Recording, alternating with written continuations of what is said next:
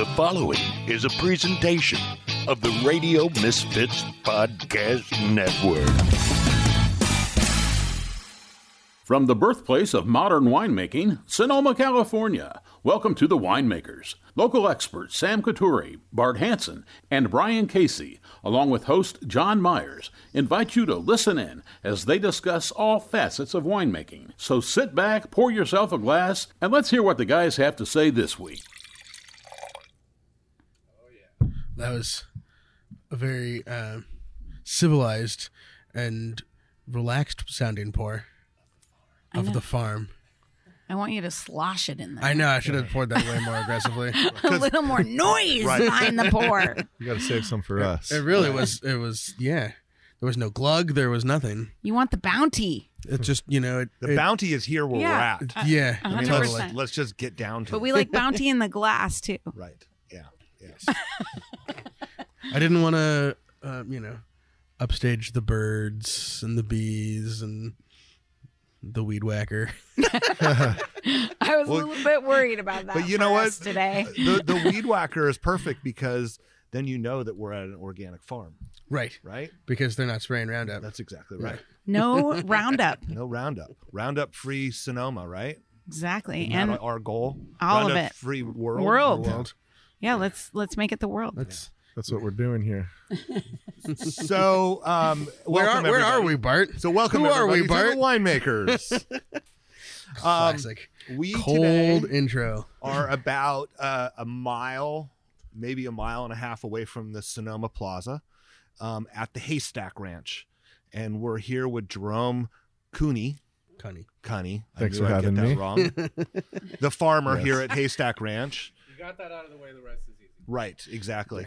And Duskie Estes. Got that one right. Yay! And Duskie is the executive director of an organization doing amazing work. I'm getting goosebumps just thinking about it, called Farm to Pantry.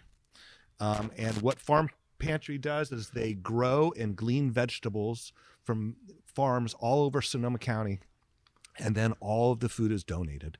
And I sorry guys, I get this way. I don't know what it is. I think that's what captivated me about Chef Cycle is the work that's being done, and this makes me emotional. Chef Jose Andres makes me emotional. And so I think it's important that we share this with everybody. It's not winemaking, it's not grape growing, but it's feeding people. So welcome, you guys. We're so happy to be here Yes, with thank you you. and with each other every day. Welcome to the farm. Yeah, I'm going to compose myself here. Someone else Right. take over. Have a glass of Marsan there, Bart. Pull yourself together. Now, it is, but this is,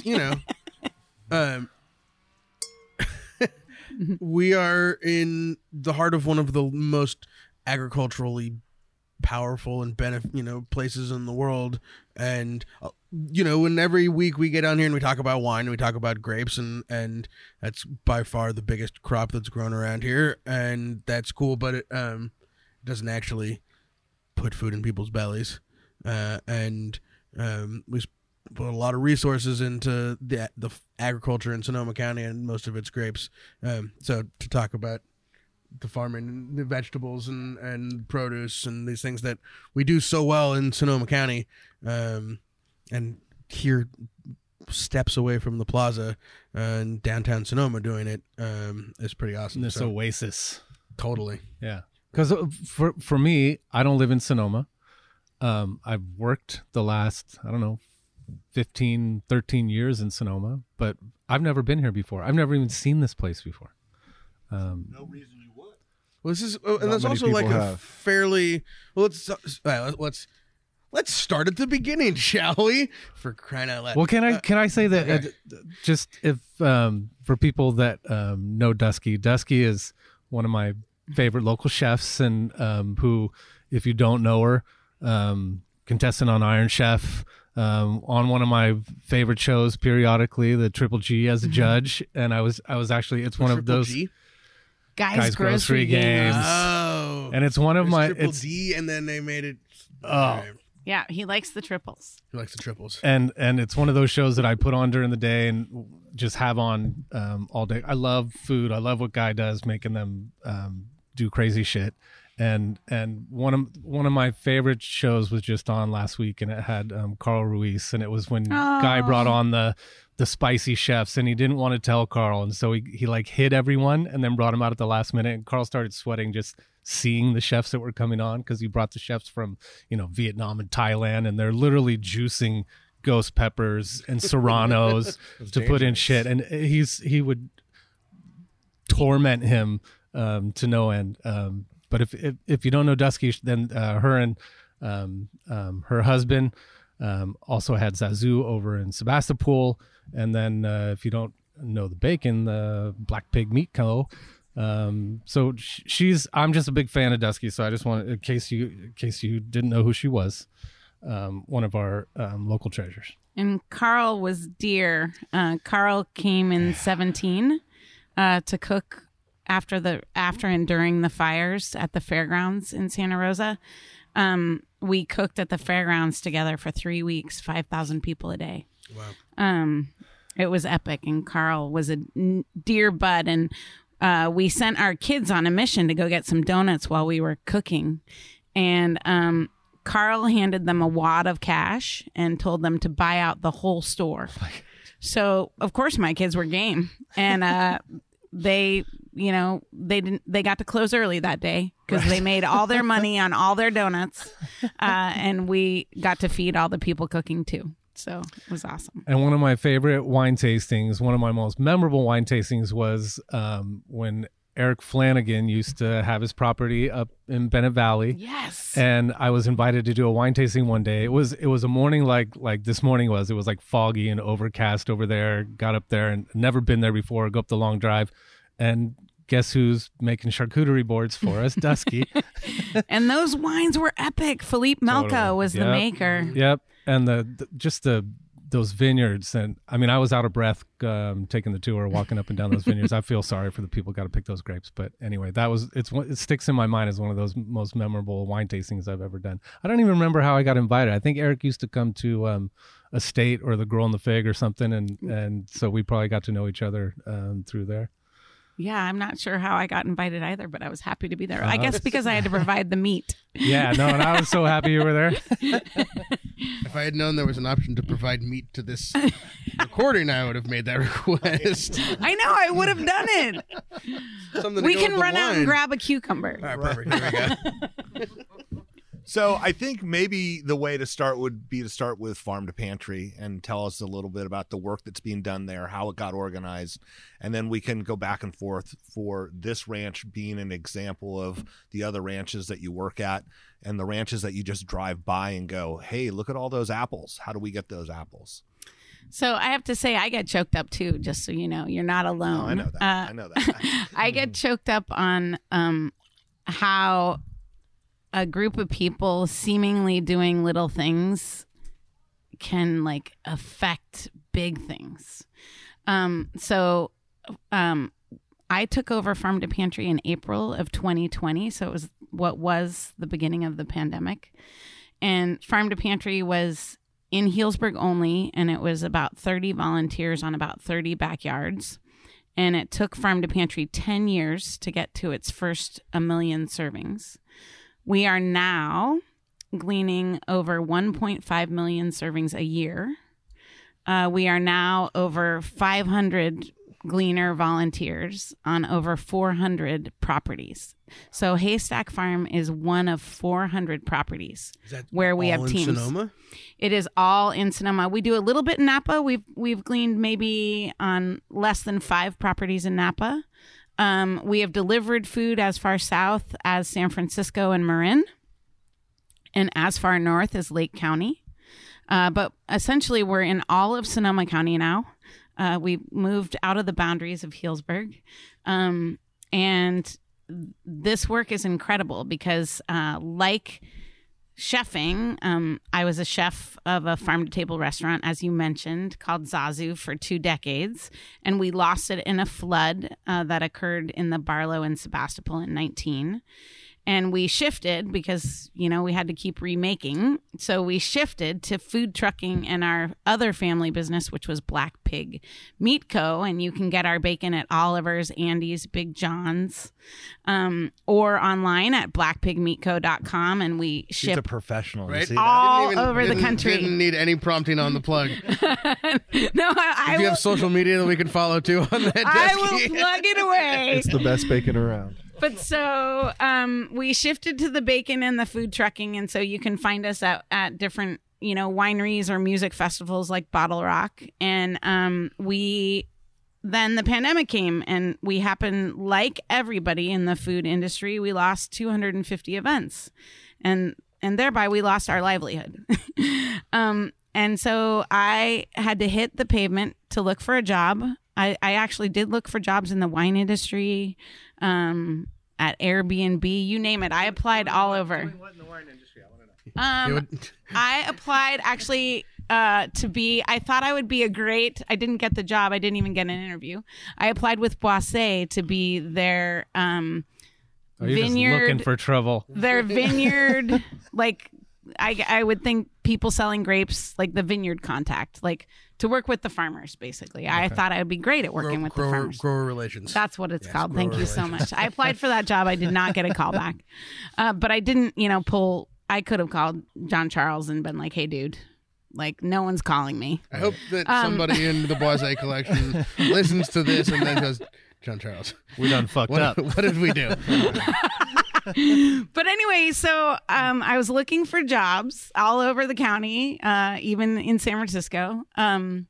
And yeah, Airbnb said I wasn't qualified to be their events coordinator, which I was like, you didn't even look at my resume. But of course, there were no events because of the pandemic. So Well, I what does think, an events coordinator do for Airbnb? well, I'm sure they have events all over the place. I could totally have done that job, but I think they had no events. And so rather than saying we launched this position before the pandemic and now we don't need it, they said I wasn't qualified. And but at any rate, Maybe they meant overqualified. yeah, I don't know. But Well, we anyway, can't afford so her. farm to pantry was the only job I could get. No, not true. Somebody told me to go on a glean, and I thought I knew a lot about agriculture, and I had never heard that word. So that's what I wanted you to define that for people, because there's going to be listeners that don't know what the term glean means. I had no idea. I knew at Zazu, we bought from over 200 small farms. I know a lot about agriculture in Sonoma County. I know a lot of farmers. I had never heard of this word. It comes from the Bible, and it means to gather bit by bit. And basically, generally, it's used to refer to gathering excess in a field after the farmers have gone through to harvest what they could sell. There's always more out there that is totally edible. It might be too big. For whatever reason, it's not worth paying the farmer to harvest. And so somebody said you should go on a glean. So not knowing what that word was, I reached out to Farm to Pantry and I signed up to go out on a glean. And they took me to this amazing farm in Healdsburg that I am very familiar with in my meat life, called Front Porch. The Front Porch duo, the Buckleys, had a project where they brought these Cintacinese pigs from Spain or from Italy through Portugal and to the United I States. don't know what kind of pigs they are. It sounded like something. 2-year journey. Sound tasty though. They're a belted pig. They're considered the best salumi pig. And they recruited my husband, John Stewart, to make their first prosciutto. So I had been on this farm before, all about pigs in years past. And so I knew the Buckleys. I loved the Buckleys. But this farm grows amazing food that they gave to Farm to Pantry. And they also grow amazing flowers. And they happen to also be friends of Haystack Farm. But so I end up at Front Porch Farm, which is epic. The best blueberries you've ever had in your life, the most huge, gorgeous heads of cauliflower, and all sitting amongst incredible flowers right on the Russian River in Healdsburg. And so I fell in love. I think Farm to Pantry intentionally planned that I would go to Front Porch, which is epic location. I fell in love with the whole idea of physical labor, which I already did in a kitchen. Love physical labor. And then at the end of your physical labor in a kitchen, you feed somebody and they come up and say, that was the best I ever had. And you get the immediate hit of gratification, which is why I like to cook on high. I cook on high flame, high heat. I have 5 minutes attention span. And this is why my husband and I make an amazing team, because he has patience that I don't have. And prosciutto takes patience. Yeah. Right? That's Prosciutto many takes months of 4 thing. years. Yeah. And things are measured by grams. Like Yeah. you could never count on me to do any cured meat. That's pastry chef shit. Yeah, he is like totally slow. He even has a snail tattooed on his arm. So we are opposite and we need each other's strength. But so I fell in love at Front Porch. And then what happened in the pandemic, as many of us know, all the restaurants ended up shuttering overnight. And in Sonoma County, we are truly farm to table. Restaurants buy directly from farms. And farms have great relationships with restaurants. But so when the restaurants shuttered overnight, the farmers lost their buyers overnight.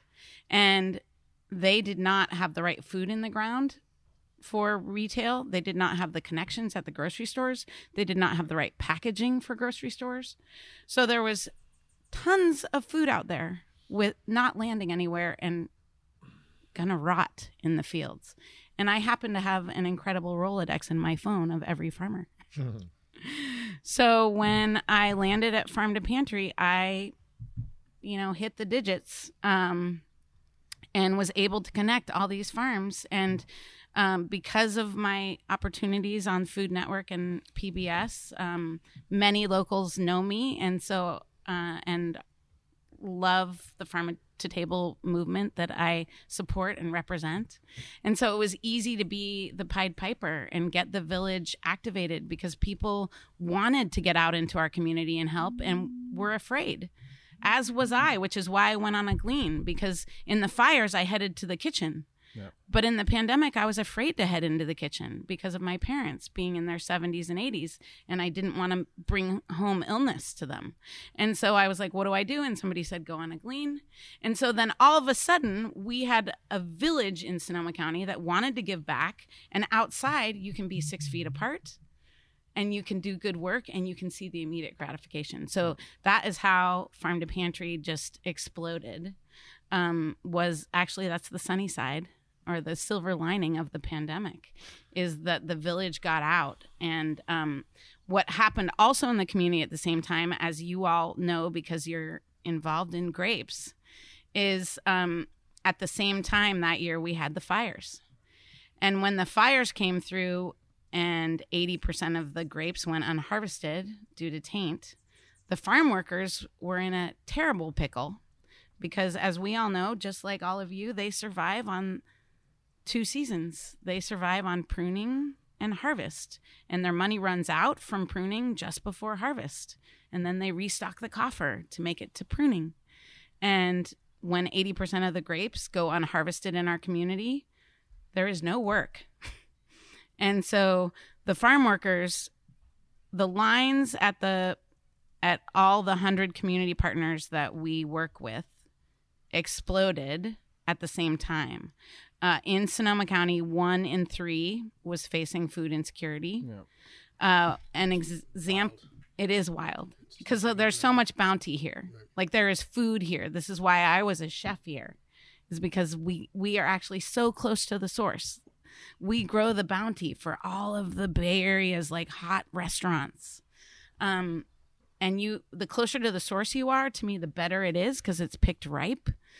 But so to have 1 in 3 in our community hungry, I'll just give an example of one nonprofit that we work with. We work with a nonprofit called Corazon in Healdsburg that helps undocumented workers. And before the pandemic, Farm to Pantry would share food with about 40 of their high-need families. When the pandemic hit, that line of cars became 400 cars long. Wow. So basically, this to me is the silver lining, is that we had a community stand up and say, no, when we have all this food, we're going to go get it. And so just this morning, we gleaned here at Haystack, this incredible place. And I just left a glean actually at Martinelli Vineyards of apples. They have a huge apple orchard that I did actually with Folio, which is another wine brand. So, they brought out a team of their employees to go harvest at Martinelli. I mean, to me, this is true and honest bridge building, to feed people they don't even know. And so to me, I love random acts of kindness when you do something for another because it's the right thing. And Duskie, talk about when people go to the store and they go to the produce section and what is the natural instinct for people? Let's say they're trying to pick out an apple. Is they want to pick the one that is the prettiest, that doesn't have a little thumbnail mark, that doesn't have a wormhole. That's your natural inclination, is to pick the prettiest piece of fruit or the prettiest zucchini or whatever it is. And then what happens to all of that other stuff that has a little blemish on it or has a little mark on it? Well, I love that you brought this up because then it helps me jog my memory of things to say. But so 40% of the food that is grown in our country is wasted. Yeah. And when that's an astonishing figure, 40%. And that's food going into landfill. That doesn't account for the gas to move it around, the packaging, the labor, the energy, the water. Like there's so much more that gets wasted alongside. But 40% of the food ends up in landfill. And in landfill, it creates methane gas, which is food waste is responsible for 8% of our greenhouse gas emissions. Each and every one of us touches food 3 times a day. Can you imagine if we at least I know I'm more. Can you imagine if, because we all live here and we know the effects of climate change, we have seen it. If we could actually take away, almost 10% of the greenhouse gas emissions, we could actually affect climate change. And it's not that hard. And we all touch food. So when you think it's such a huge, hard thing, but going to what you just mentioned is part of that waste is not thinking something is pretty enough or the right size or shape or color. And so my new mantra is ugly is pretty. Yeah. I've started doing that. You have to just make. We could have a TV effort. show, guys. Yeah, for sure. I've started picking those apples and those that have like a little blemish on them because I know they're gonna get lost in the shuffle. Yeah. Yeah. It's crazy. But that's what happened with commercial supermarkets that we used to go to. I think only that stuff used to actually hit the floor. Like they only put out, and that's how they would put wax and shine them up, and it was meant to attract attention, to attract your eye, so that you would I take think those people things don't home. understand that, like the apples that are perfect looking or the tomatoes, like that's the biggest thing is like the funkier and uglier and more misshapen, the more juicy and delicious and yummy. Those are the ones that have the flavor. Yeah, those are the better tomatoes, heirlooms. Yeah, that we survive on beefsteaks and Romas in the grocery. Like, no, go to the farm and get the real food. Yeah. That's the nutrient rich and it's so tasty. Yeah. And is that part of what happens when you're going out in gardens that have been picked and you're doing the gleaning? Is it that they're just taking the prettiest stuff out of them, or is it that some things weren't ready? It's a lot of reasons. That is one huge reason for gleaning, but now, like at Haystack, we have supporters that are entirely planting to give away. So this place gives away absolutely everything it grows. 28,000 pounds, in fact, so far, which every pound is 4 servings. So over 110,000 servings of food have come off of this property. Incredible commitment to make a difference. And so let's go back a little bit. Who owns this, and how did this all get started? Should I turn it to you, Jerome? Jerome, this is where we... What got picked this morning? That's what I want to know. We got the then first... we can talk about the details. Yeah, so we got some new crops in this week. We're very excited to announce that this is the first week we started growing and harvesting microgreens for farm to pantry. Cool. You know something about that, right? Yeah. So before I was full-time at Haystack, I had a microgreens business. And as Duskie was saying, in 2020, once the restaurants closed, we lost all of that clientele. And that's what led me to become full-time here at Haystack. Good call. Yeah. Yeah. Lucky for somebody. So we just kind of For give so us many. for He's everybody's farmer. 100,000, 110,000 people. So yeah, we talk just kind of like the history here and how this place got rolling and who's making it happen. Yeah, well, it's owned by an amazing couple, and we'll leave it at that. They're just absolute blessing. And it just kind of started as a vision that, we would begin to farm and, if you grow it, they will come. And so we started gardening and we started growing vegetables.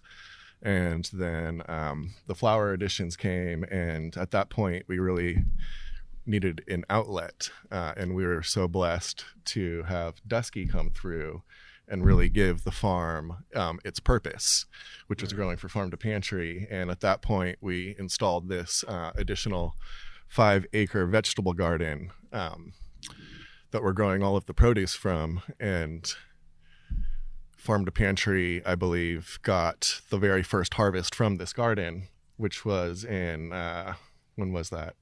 We planted August in May. of 2021. Maybe it was July. I don't know, but it was incredible. Yeah, May 15th was the first vegetable planting, and give it 2 months or so for the crops to start kicking in.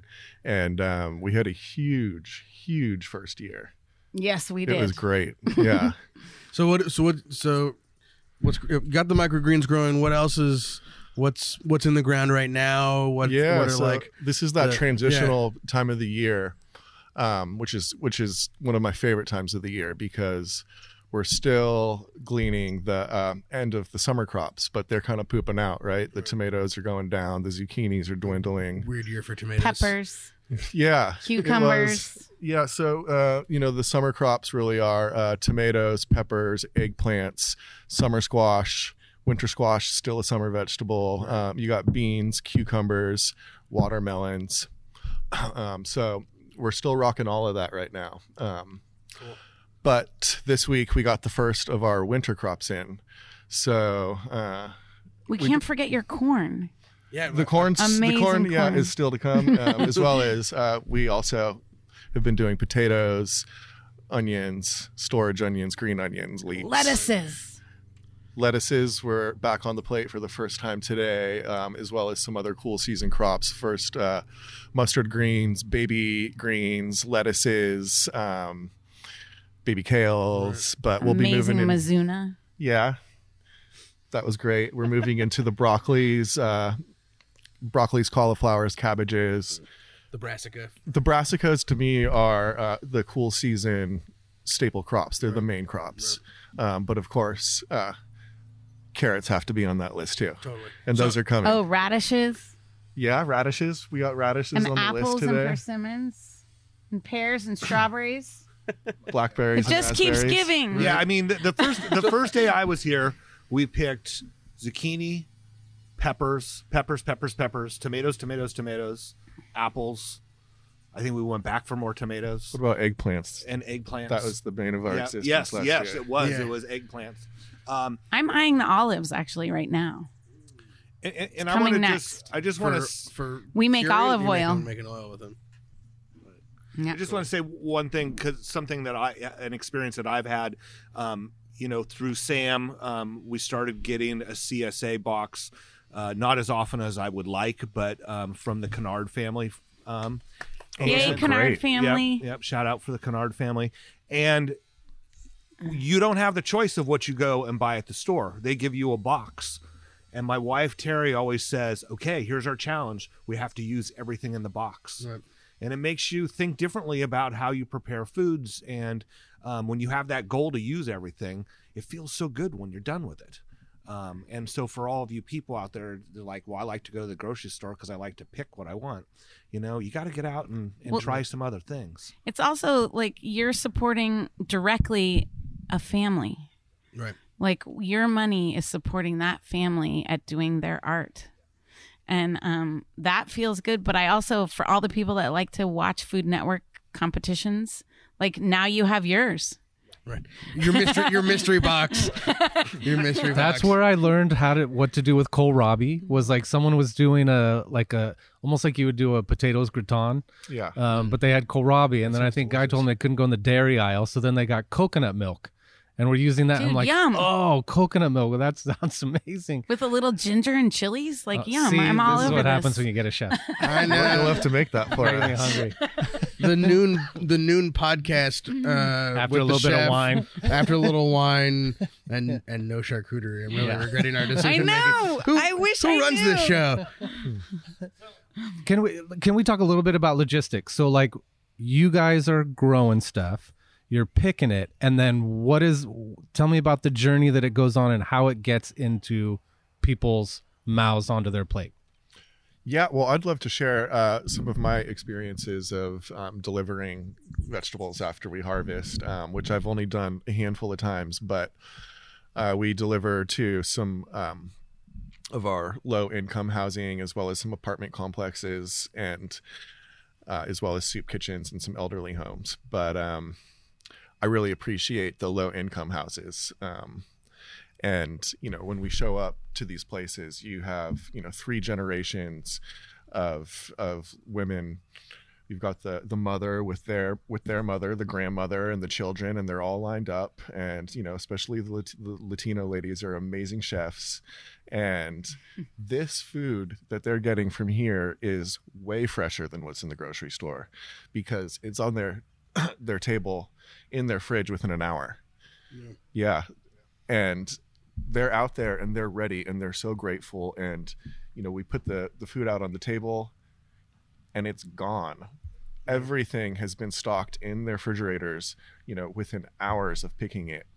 And the gratitude that's shown from the people receiving the vegetables just like melts my heart. Absolutely. Yeah, the smiles. I dropped off food the day, and the smiles of the people, like when they see you arrive, you know, and all they know is I have vegetables. They're ready. And real talking, maybe Dusky, you can talk about this. When you get a box of vegetables that was picked a few hours before it's delivered to your house, and it's at peak ripeness and peak freshness, that box of vegetables is worth more than equivalent weight of vegetables you could buy at the grocery store, like in actual nutritional value. Yeah, like in feeding people. It's not just calories. It's like those trace nutrients. It's like what makes people healthy and happy, and you know, your skin glow and your hair grow long. I mean, you know, clearly I've been eating those vegetables my whole life. But really, that food it's not just we have fresh farm to table food because we're bougie and cool. We have fresh farm to table food because it tastes better and it is better for you, right? No, it's the nutrients we bring. So generally what folks get obviously are canned and dry goods because they're shelf stable, right, and they don't need to move fast. What Farm to Pantry brings is what's not otherwise available to these families. And it's because you have to move it fast. And we move it faster than the grocery stores because we know where to land it. And it lands at peak. It's picked at peak ripeness, full vitamins, full flavor, and so it tastes the best because you taste the vibrancy, but it also makes you feel the best. And so the story that I like to tell is a story about a peach. Actually, there's a farm in Healdsburg owned by Doug and Cindy Lipton, who used to own the Shed in Healdsburg. And Doug is one of our board members, and he has an incredible orchard of fruit trees, and we get to glean there. And the peaches on his farm are the best peaches I have ever had in my whole life. They are like, take that, Georgia. Huge. Yeah, Georgia has nothing on Doug's peaches. They're 3 times the size of this mic, or maybe, and they are fragrant and floral and juicy and sweet and tart at the same time. And like you take one bite and the juice is like dripping down your face. And when we picked there in the pandemic, it was a Friday afternoon and it was 105 degrees, and I made the team go out on an afternoon glean, because normally we glean in the morning because that's the best time to pick, and we deliver in the afternoon. But we had so many gleans to get to, and I didn't want the peaches to they weren't going to make it to next week. So we went on a Friday afternoon, which is kind of crazy. It was 105 degrees in Healdsburg. I was like, no, we're still picking peaches. So we picked all these peaches, and I had in the shade. Well, you can look for the shade. Yeah. But if you're looking for shade under a peach tree. Depends what time of year. I was determined, and meanwhile, many nonprofit partners close on Friday for the weekend, but I didn't care. I was going to find homes for these peaches Friday afternoon. So it's 105 degrees. My back of my pickup truck is now loaded with peaches, and I have like 2 hours to get them all out. And I go to this, in the pandemic, there was a tent village on the Joe Rodota Trail that got moved to the back of the Finley Aquatic, like where the Finley pool was. So I went to the tent village, where the unsheltered had their tent homes, and I took a case to the gate, and there's a security guard there, and so I can't go in. So I hand the box of peaches to the security guard, and I say, can you go in there and ask them if I'm happy to give another box? But basically they have a 1.5-day shelf life, these peaches, because they're so juicy and perfect right now. If they won't take another box, I will find another home, or I'll give them a second box. So go back there and find out if people want these and will they eat them. So there's a fence there, and they have misters because it's 105 degrees to try to cool everybody off. And I hear the people eating the peaches. And all I hear is, and then somebody shouts over the fence, lady, those are the best peaches I have ever eaten in my life. And what I felt that day is like the power of bringing a fruit or vegetable, it changes somebody's day. Yeah. Like that they can share this with their family and put it on their table, something that they can't buy. And the flowers from Haystack are also another piece of that. So not only do they grow 28,000 pounds or 110,000 servings of food here, they have given away thousands and thousands of bouquets at vaccine clinics, with Meals on Wheels, with series, so folks homebound with illness, and to all of the affordable housing units. So they give away flowers, and to me, the flowers bring, like, we change someone's face and day with the produce, but the flowers are extra because they provide dignity, and they provide something you would never allow yourself to have when you don't have enough. Right. So, like, we get to bring smiles and joy on top of great, good food. It's awesome. I don't know if I've ever cried this much on a podcast. So, Jerome. Yeah. Does someone just like grow up and say, I'm going to be a farmer? It certainly wasn't in my background. Yeah. I mean, you're a young guy, and, I guess the question is what brought Bart. you to it? Tending my first garden, which I would have never imagined would have brought me so much joy. Yeah. But who was your inspiration for that? Well, the first off, I actually started growing just some artichokes with my mom. And artichokes, you divide them, and we would divide the artichokes and this and that. But then I worked for a local nursery, and they let me water the garden. And then one of the guys working there threw me some fertilizer, and he said, fertilize the garden. And I'll never forget fertilizing this garden with this synthetic maxi fertilizer and watching everything just completely explode. And it just blew my mind. I was like, wow, that was so cool. So started bringing home the vegetable starts that they were throwing away, and me and my mom and I started planting more than just artichokes, and the garden grew. We grew some tomatoes. Peppers were big on the list that year, and I just became obsessed and built 20 raised beds in my mom's backyard. And I was, going to the Santa Rosa JC at that point. I was getting really good at vegetable gardening, and decided, I was going to quit my catering job and start offering this service in people's backyards. So I did that for a few years and started getting a word of mouth around. I got picked up by St. Francis Winery and did their first big project in the front of their field. And then that's a beautiful farm. Yeah, it's great. Yeah, I was very grateful for the opportunity there. And was that when Chef Brian Jones was there? No. Trying to recall the name of the chef. It's not the guy from Oso. Was it him? Yes. Yeah. Dave. There we go. Yeah. Chef Dave. I'm drawing a blank on his last name. He was great. Yeah, but anyway, go ahead. He still is. Oso's great. Yeah. And then, so I got snagged from St. Francis and went to Domaine Chandon, and they had a restaurant Etoile, which had a Michelin star and a very small vegetable program that I took over. And we started, really nailing that down, and we quadrupled the vegetable program there, which I ran for almost 7 years. And Chandon closed the restaurant down, which is a big bummer for everybody in the industry. But I moved on from that to start a microgreen company, and also was running about 50% at a time CSA. I had over 100 different families join the CSA. And I got to tell you, running a CSA is the absolute hardest thing you can do in agriculture, especially from my experience, because you want to switch it up.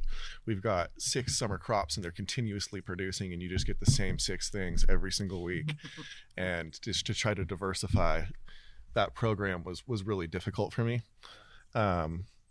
And then, we would grow microgreens, and that was really easy and successful. And, with the help of distribution, we would hit up to 150 restaurants a week.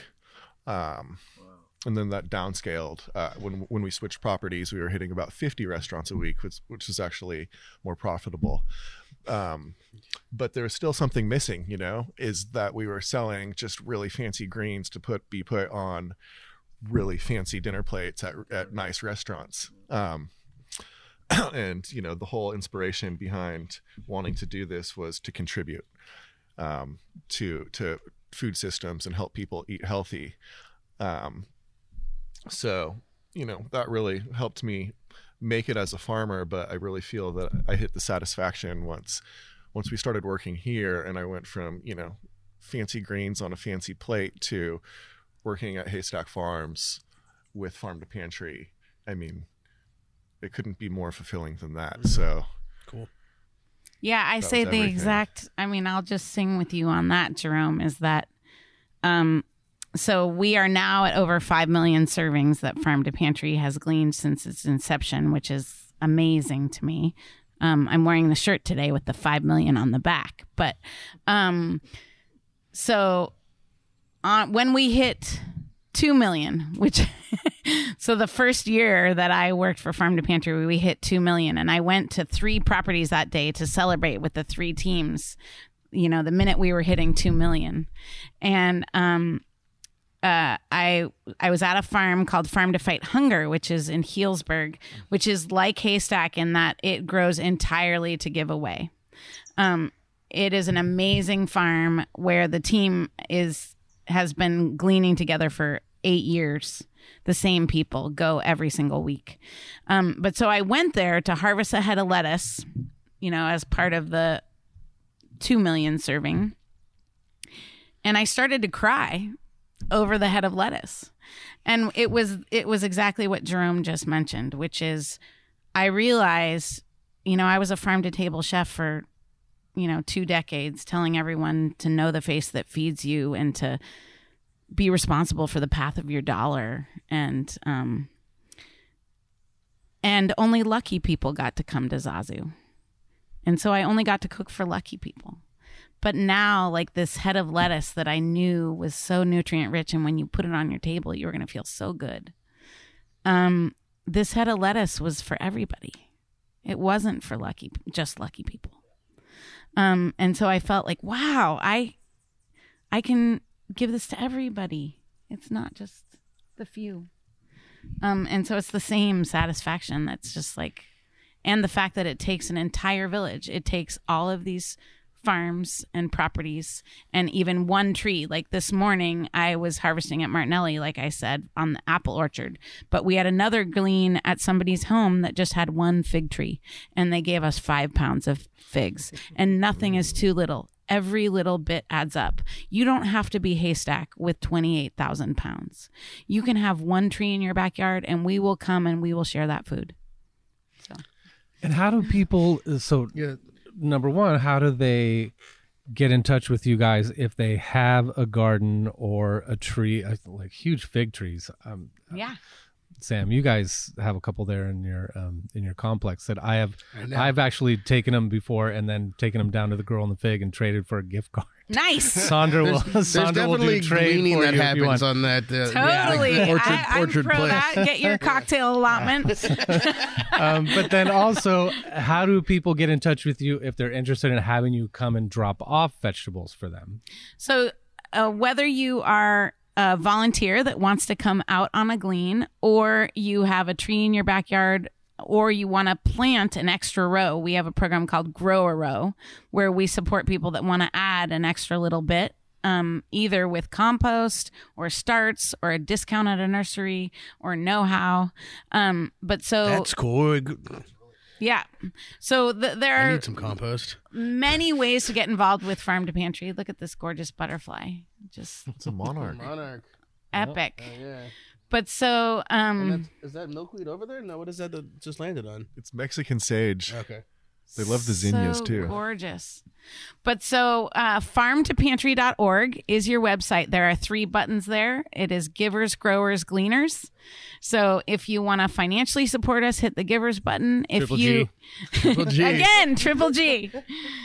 Love you, Gee. But so givers, growers, gleaners. If you want to financially support us, you hit the givers. If you want to join us out on a glean, you hit the gleaners. Which means you will volunteer for about 3 hours. It's so easy to volunteer with us. There's also the weekly schedule is posted on the same homepage. So you can hit the weekly schedule and you can see all the opportunities. But we basically glean on about 3 properties every single day of the week. We need drivers too, because we have another program that is delivering CSA boxes to 300 families a week that we buy from a co-op of 80 farmers. So if you want to be a driver, like if you want to give of your time, but you don't have the physical chutzpah to go out there and harvest, you can just sit in your car with your air conditioning and your radio, and you can give back to your community. So Podcast. Exactly. Listening to your podcast. Listening to this podcast. But so and there is, for the growers, that's if you have something in your backyard and you want us either to pick it up or you want to drop it off or you want us to send a team to harvest. So. And I think for our listeners, across the country or the world that listen, you may not be able to come to Sonoma and glean, but I guarantee you there's a farm nearby that would love for you to purchase from them directly. Or there are gleaning programs all over the place. country. There are. And all you got to do is go out and look a little bit. And nothing will make you feel better than going out and harvesting food for people, knowing that it's being given away to somebody. Well, and you know what? If you are listening to this and come to Sonoma and Napa for your vacation and come wine tasting, and we have friends who do that from all over the country, sign up for a 3-hour pick. Yeah. Go, come to Haste. If you're in downtown Sonoma, if you're staying in an Airbnb on, 4th Street East, come walk over and pick vegetables for 3 hours before you go wine tasting. Go to Farm to Pantry. Sign up for the email. It comes every Sunday.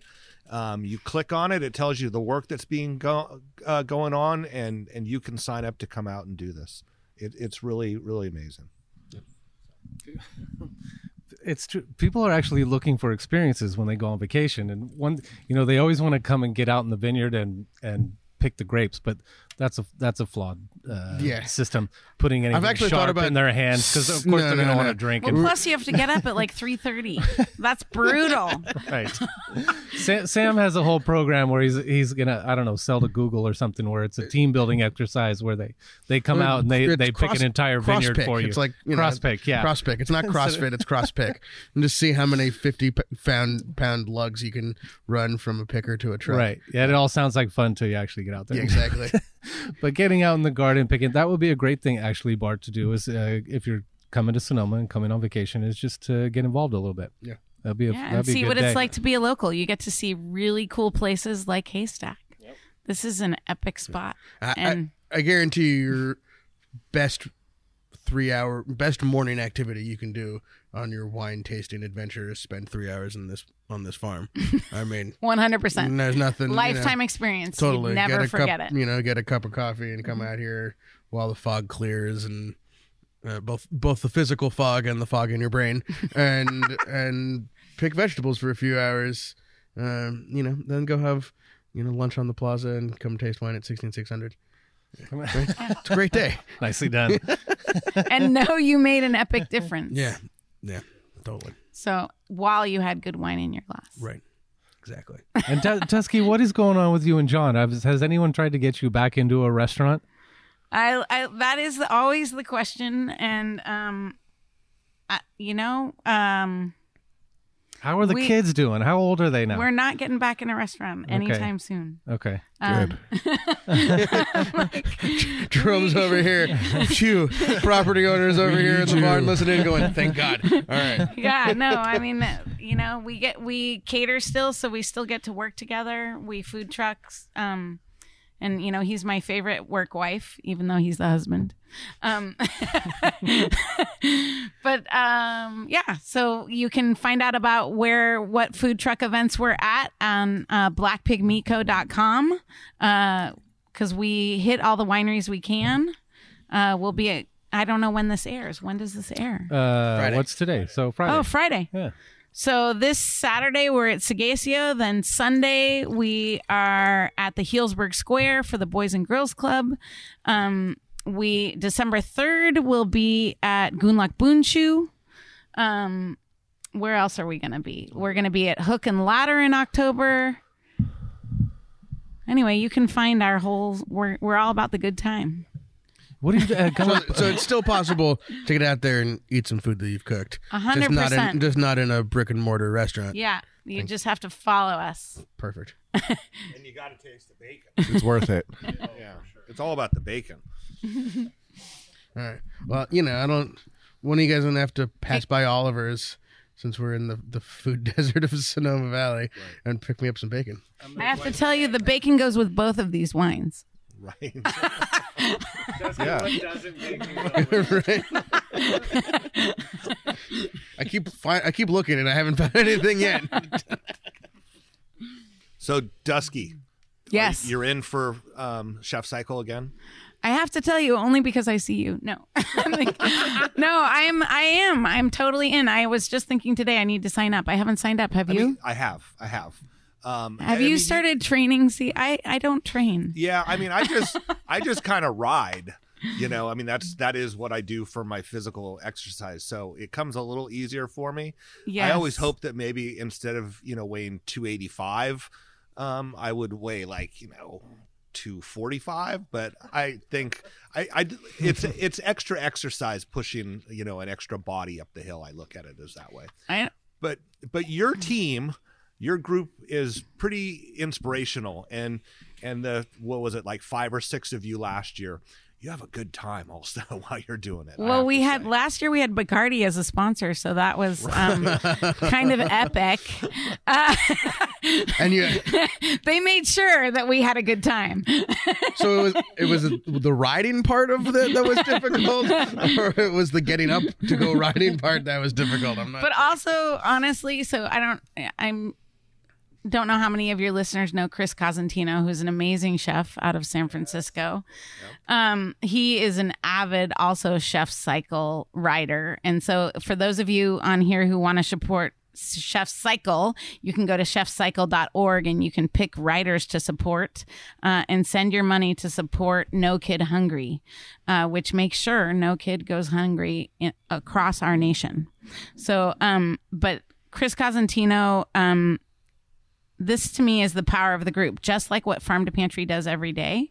Like what we accomplish, one person could not do alone. It is absolutely everybody's hands in that make Farm to Pantry happen. Chef Cycle is also that incarnate. Look at this beautiful hummingbird. I just see, like, I have the perfect view here.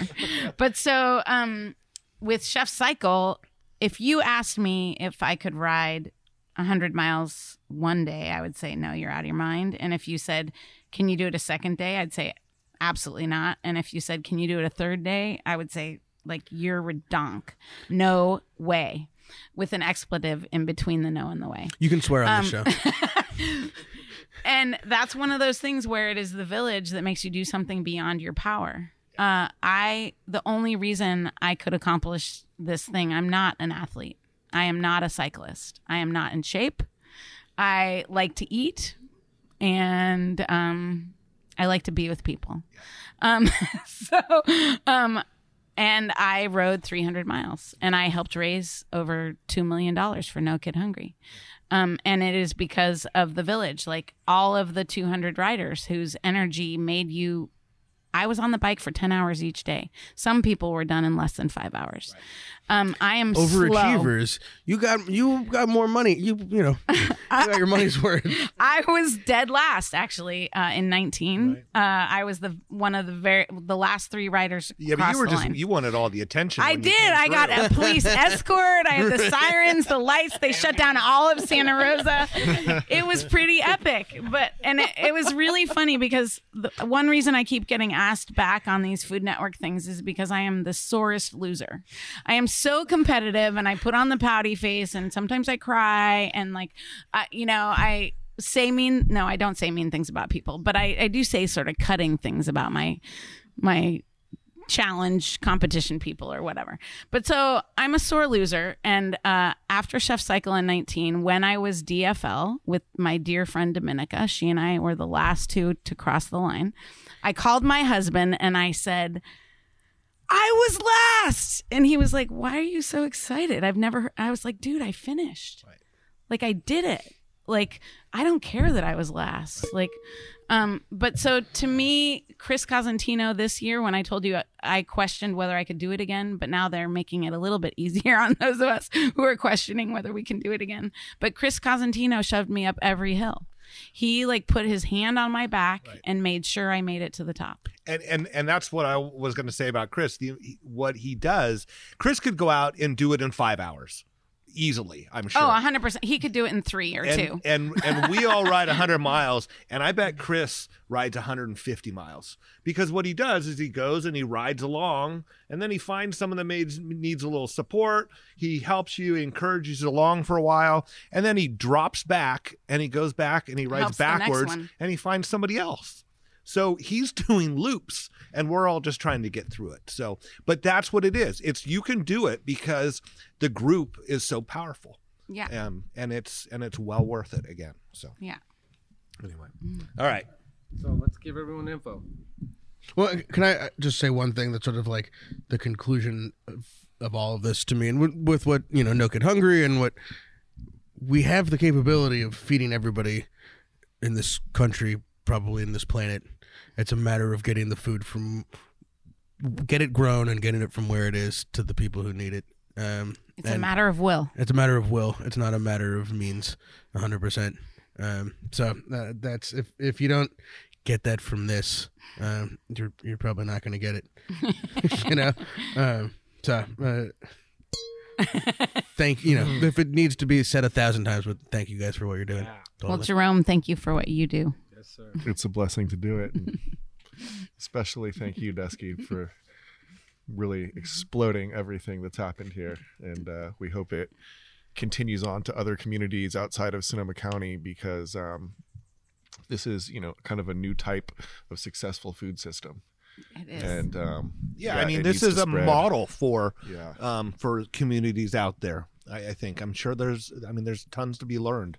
I'm sure you guys know what's worked and what hasn't. Yeah. So, and I feel that you're happy to share your experiences. Oh, I totally am. So reach out to us at farmtopantry.org. We'd love to have you join us, and we'd love to support you in rocking your community to a good place. Yeah.